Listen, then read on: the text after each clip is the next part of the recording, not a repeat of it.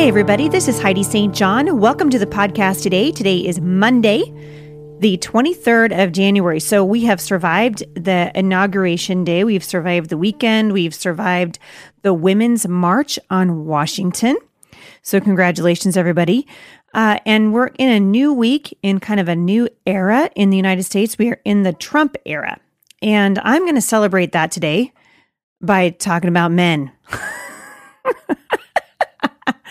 So I told you guys I was going to do this last week, and then I had Dorinda on the broadcast with me, and we talked a little bit about the inauguration. I got to say, you guys know I sort of do this podcast in real time because of my precious husband, and he helps me do this, and it's a stinking lot of work to get these up here and out there and sort of timely for you.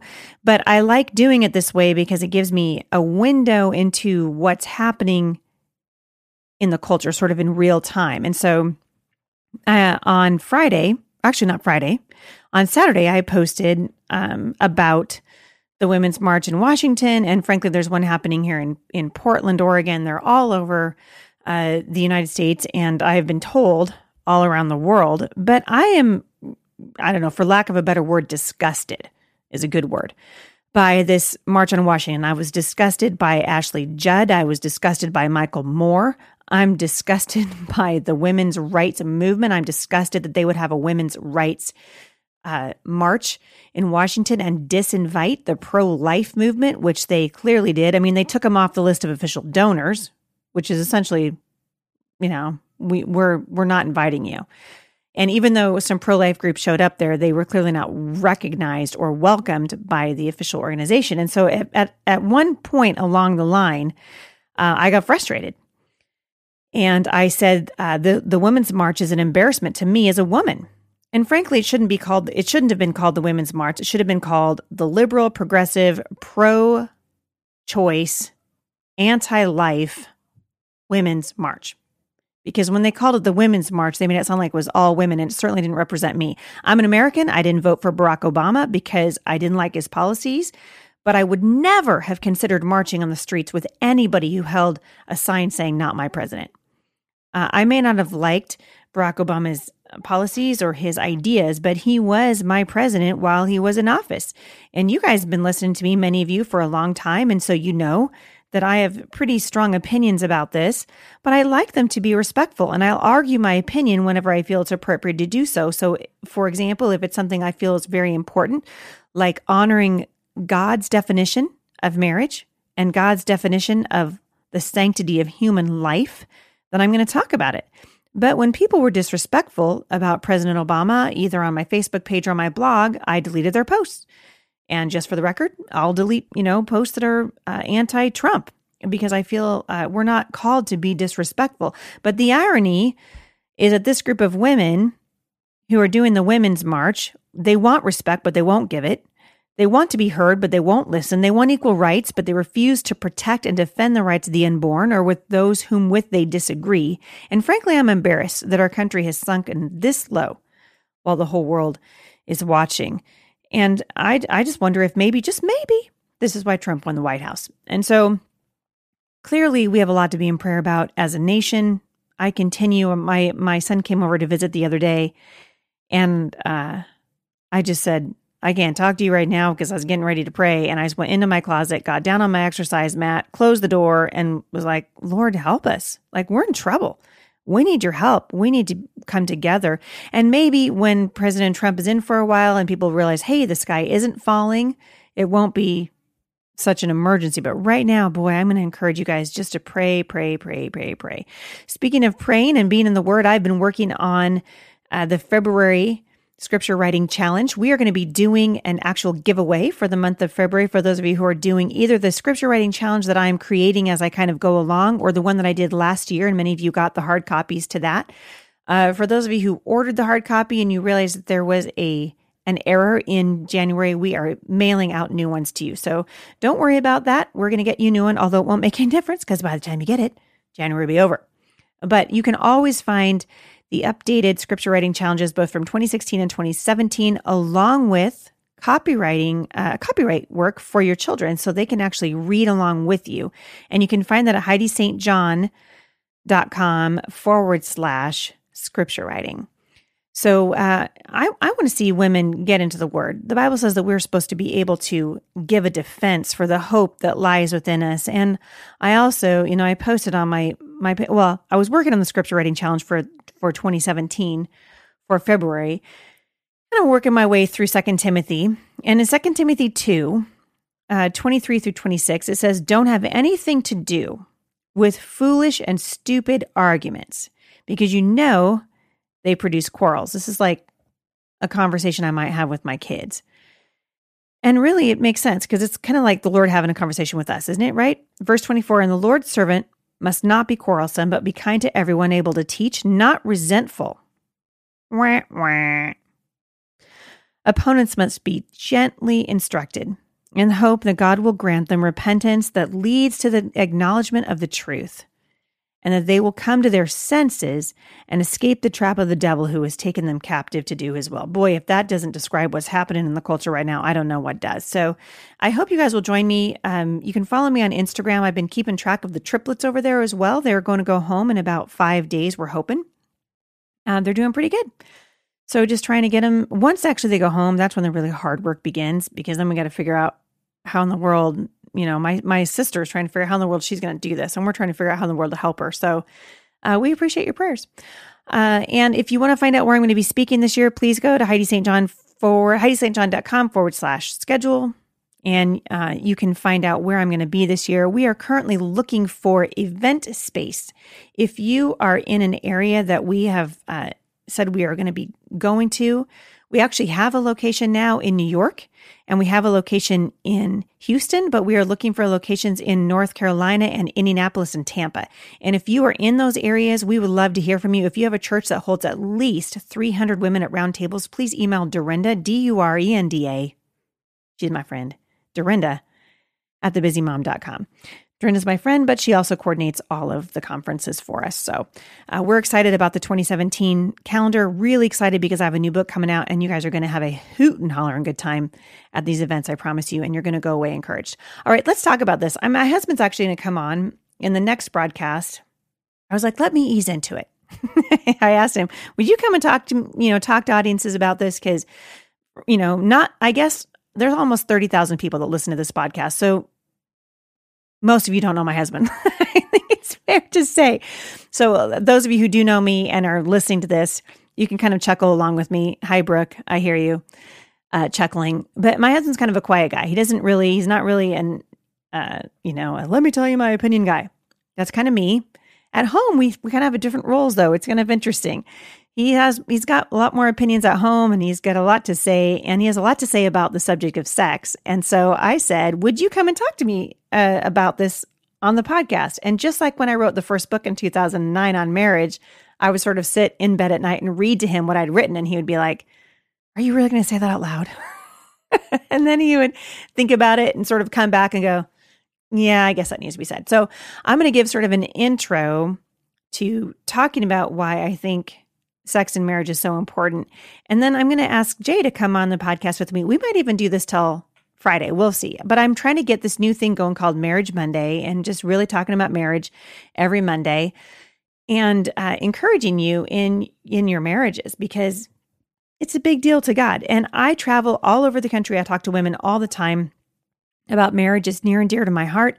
And most of the women that come up to me and talk to me after I'll do the Busy Homeschool Mom's Guide to Romance at a homeschool conference or whatever. And I'm kind of a, what you see is what you get kind of girl. And so I tend to say, surprise, what's on my mind? And a lot of the women, I think, they sort of take that cue from me, and they'll come up and they're very direct and very blunt with me, which I actually appreciate.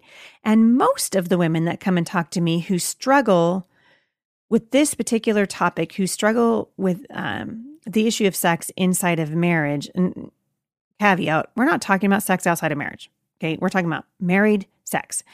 But they will acknowledge that their husband's sex drive is stronger than theirs. And women, I think, tend to underestimate the impact that this can have on their marriage and on their relationship with their husband. And we've even had, married couples will come up to us and just talk about it, because we are so open about it when we're out on the road talking to people, because I kind of feel like the church is doing kind of a lousy job of addressing this. Certainly it's not being addressed on Sunday morning. Maybe it's because your kids are sitting there with you.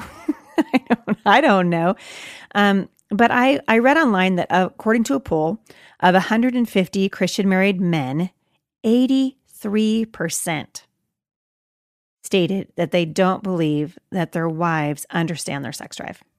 Husbands feel alone in their secrets and their desires. They're at a loss about how to communicate it to their wives. And for many men, their attempts to bridge the gap have been met with disinterest and even disdain. And so that's kind of what I want to address before my husband comes on the podcast, because I think from a wife's perspective, and certainly it's been my experience, that I can tend to put it sort of to the back of my list. It sort of becomes something on my list, on my to-do list. Take care of your husband, meet your husband's needs sexually, when really sex inside of marriage is the glue. I mean, if we weren't going to have sex, probably we wouldn't have gotten married. I kind of think that might have been the driving force behind me and my husband getting married, nearly 28 years ago when I was 19 and he was 21. And I think we need to really take the conversation back as Christian women and stop sort of pushing it under the carpet and not talking about it as if it was important, because I think women tend to compartmentalize their husband's sexuality. So I read a really interesting quote over at Focus on the Family from one woman who basically was talking about sort of a Dr. Jekyll and Mr. Hyde approach to sex. And she said of her husband, although we have a pretty good marriage, sex feels like another chore on my list. Can you guys relate? So I read this quote and I was like, oh man, and you don't want to say that to your husband, right? And this is exactly what she said. She said, I hate that my husband thinks about it so much and that he always wants it. I dread going to bed fearing he's going to ask me for sex because she's so tired. She's just going, oh my goodness. My kids have been asking me for stuff all day long. I had to make dinner. I had to do dishes. Some of you are homeschooling. I went back and forth from carpool today. I've, answered questions all day long, and I finally get into bed and you're just like, oh my gosh, there's something I haven't done yet.